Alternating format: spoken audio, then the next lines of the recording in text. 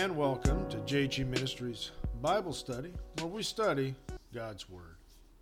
Now, last time, we finished with chapter 2, and we started chapter 3 by taking a look at the controversy of Jesus healing on the Sabbath. So today, let's continue in chapter 3 with Jesus' later Galilean ministry. So turn with me to verse 7 of chapter 3 of the Gospel of Mark, and let's get into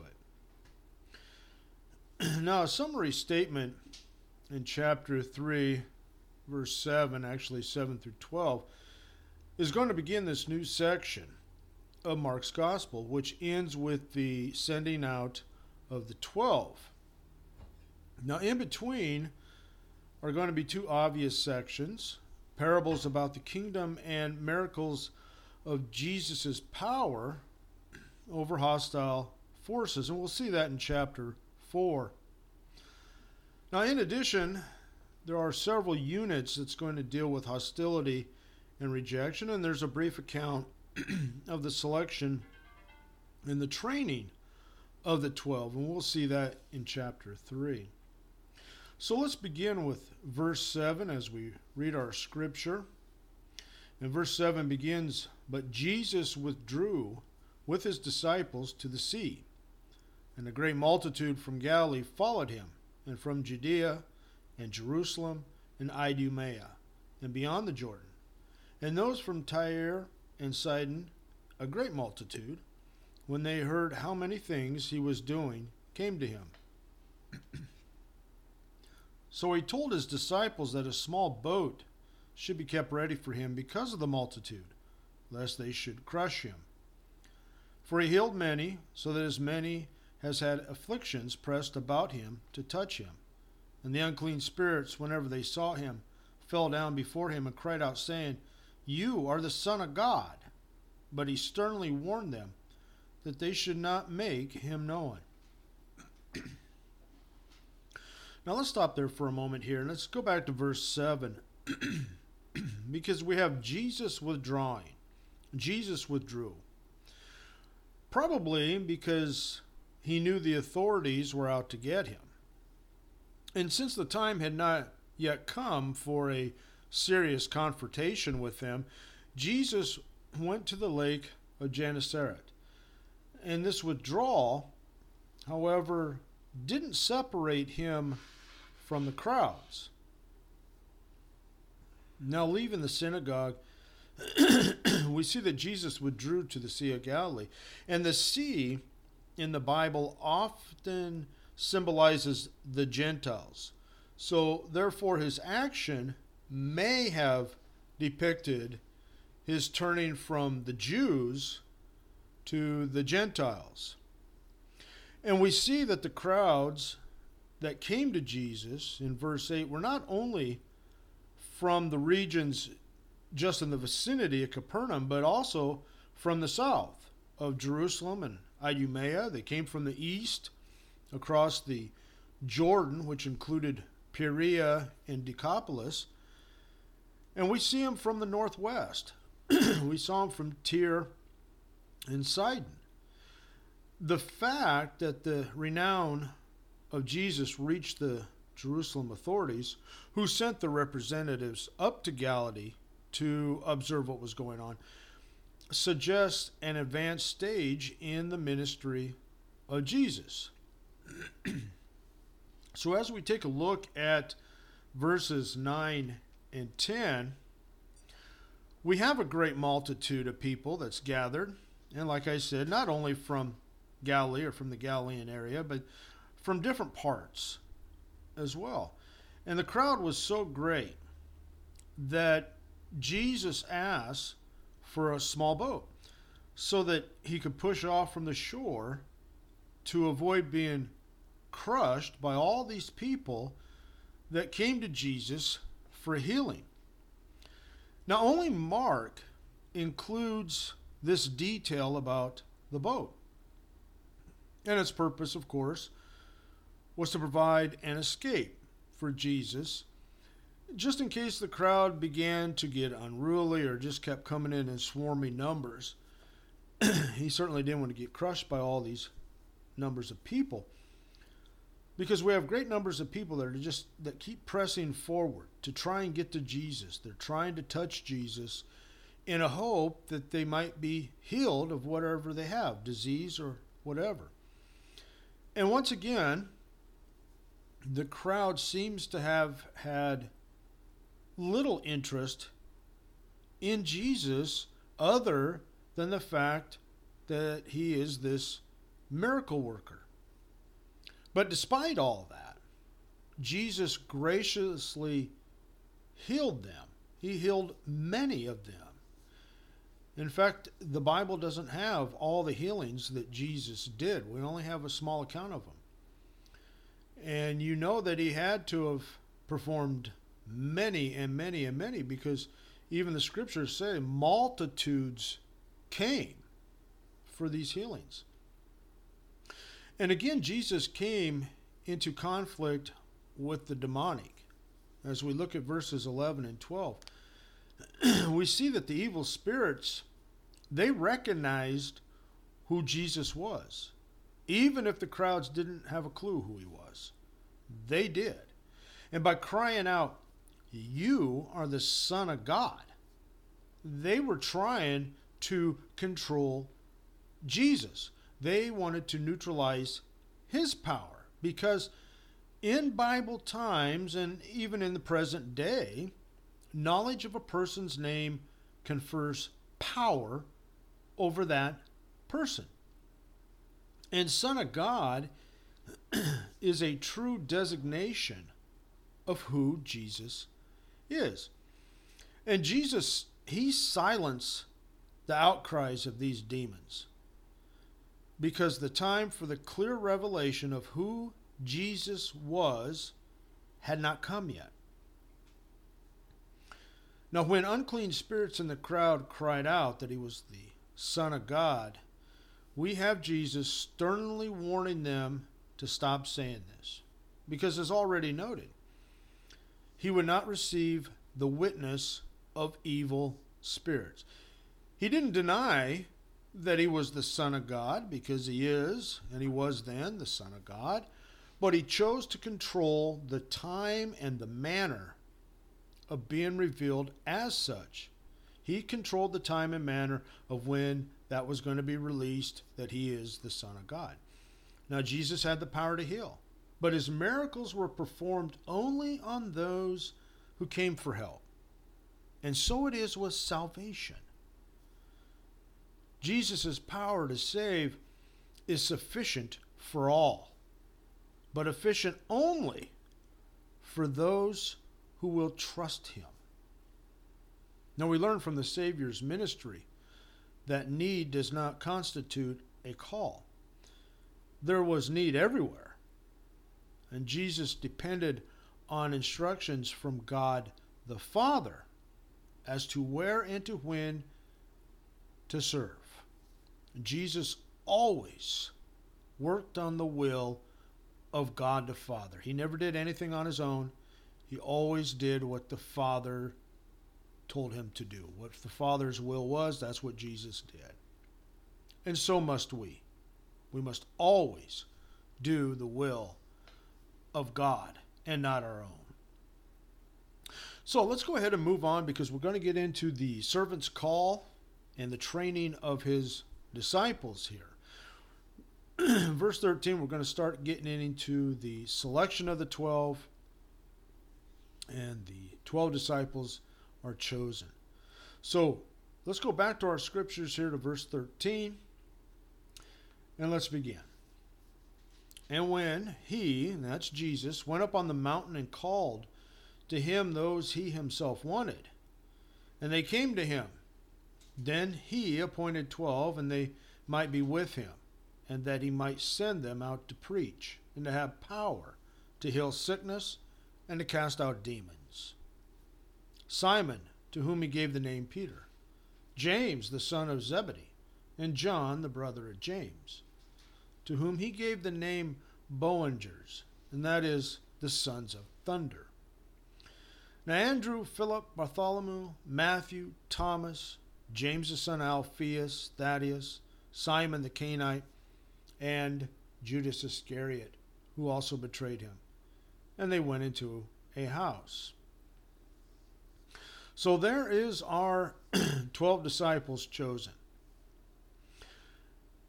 The Bible tells us that Jesus withdrew to the hill country of Galilee, and he called 12 disciples to be his special followers. The designation of the 12 suggests the foundation of a new Israel after the original Israel had rejected their Messiah. The 12 came to Jesus without delay. Now, the 12 were faced with the task of world evangelization. Jesus appointed 12 men to be his disciples.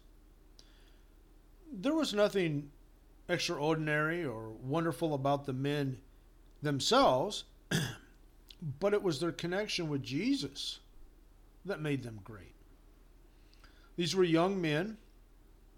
Christianity began as a young people's movement, a young man's group, if you will.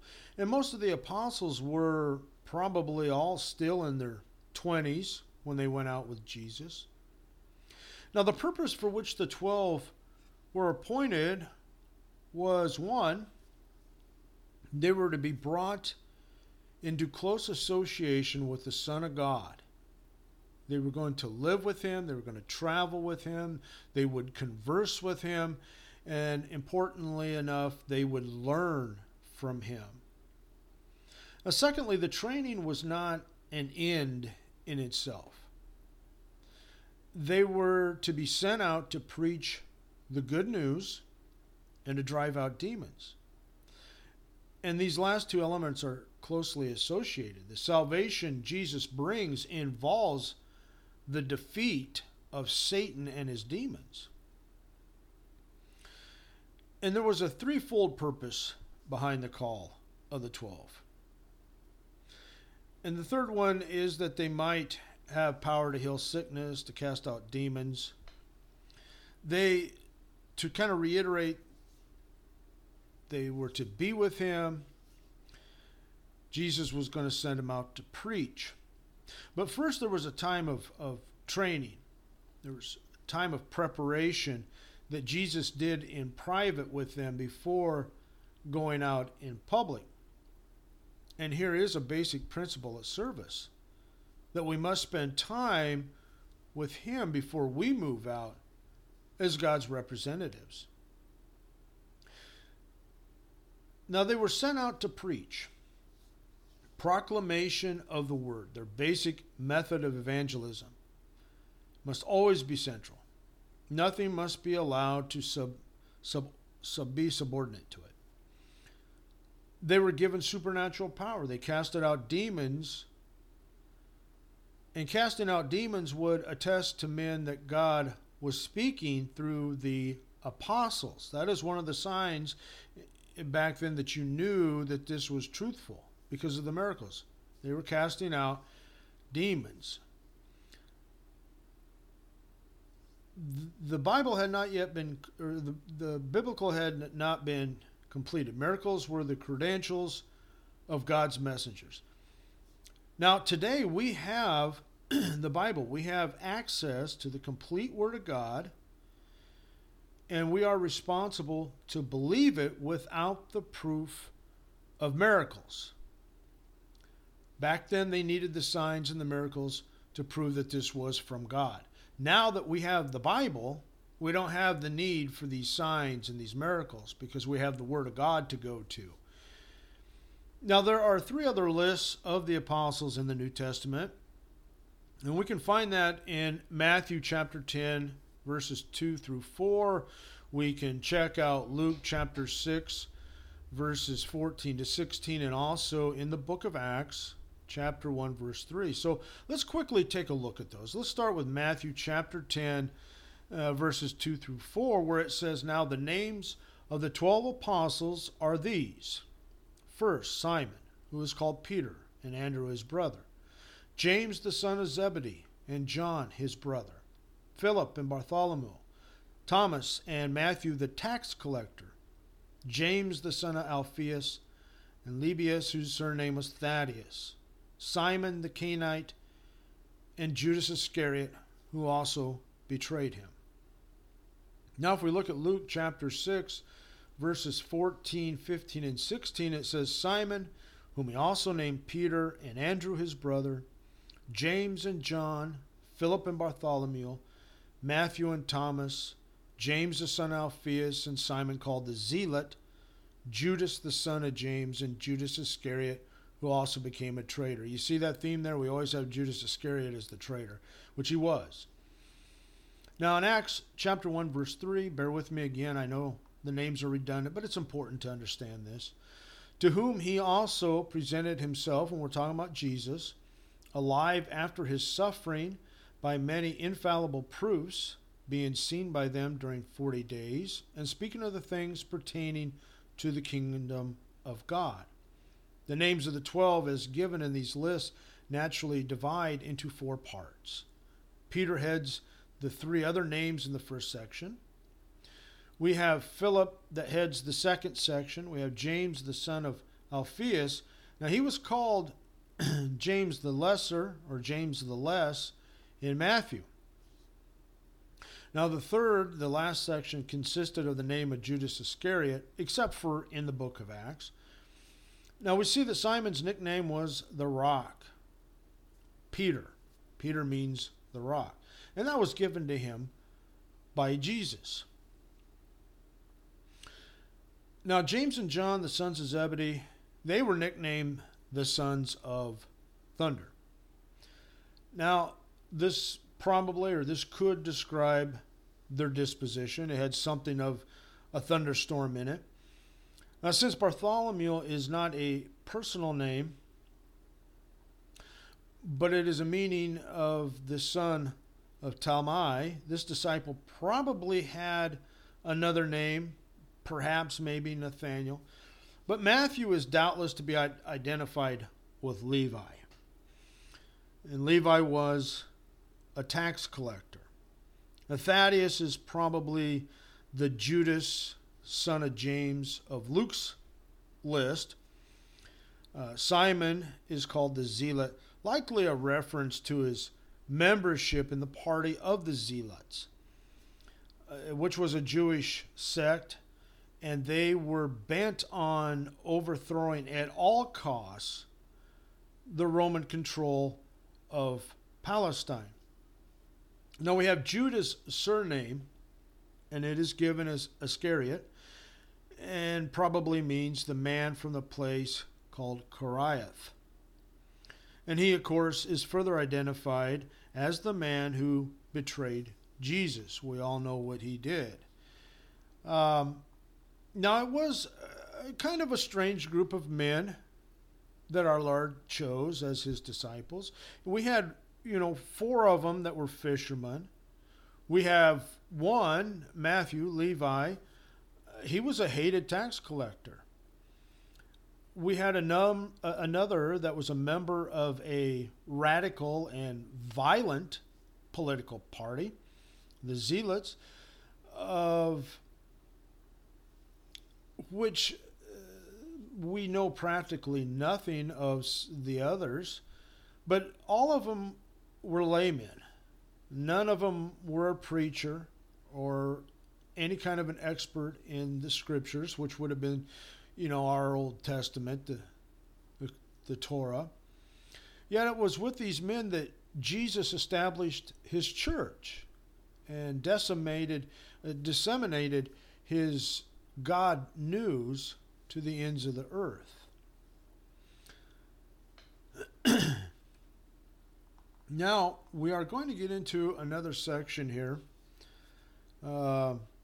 We have the historicity of the history of the incident of Jesus' family that can scarcely be denied. The church would not have invented stories that put them into a bad light. An important feature of this section is in the insertion of one incident, because we're going to get into here of Jesus, his family, and the Beelzebub controversy. The Beelzebub controversy. But the important feature of this section is going to be this insertion of this incident, the Beelzebub controversy, into another, the story of the relationship between Jesus and his family. And this is a frequent device in Mark's gospel. Mark uses this literary device to heighten the suspense and to allow for the passage of time. And the association of these two incidents is also going to suggest that Jesus' family members are not unlike the scribes in their attitude towards Jesus. Now, lastly here, I want to finish up with verse 19. We have the name of Judas Iscariot, and it stands out among the apostles. There is mystery connected with one chosen as an apostle that turns out to be the betrayer of our Lord and Savior Jesus. One of the greatest heartaches in Christian service is to see one who was so bright and earnest and apparently devoted, but later he turns his back on Jesus. He turns his back on the Savior, and he goes back to the world that crucified him. We have 11 men that proved to be true to the Lord. And through them, Jesus would turn the world upside down. They reproduced themselves in ever-widening circles of outreach. And in one sense, we today are the continuing fruit of their service. There is no way of telling how far-reaching our influence for Christ may be. But I want to stop there for today. We'll pick this up next time as we start to unpack the unpardonable sin with verse 20. So until then, God bless you and keep living Christian strong.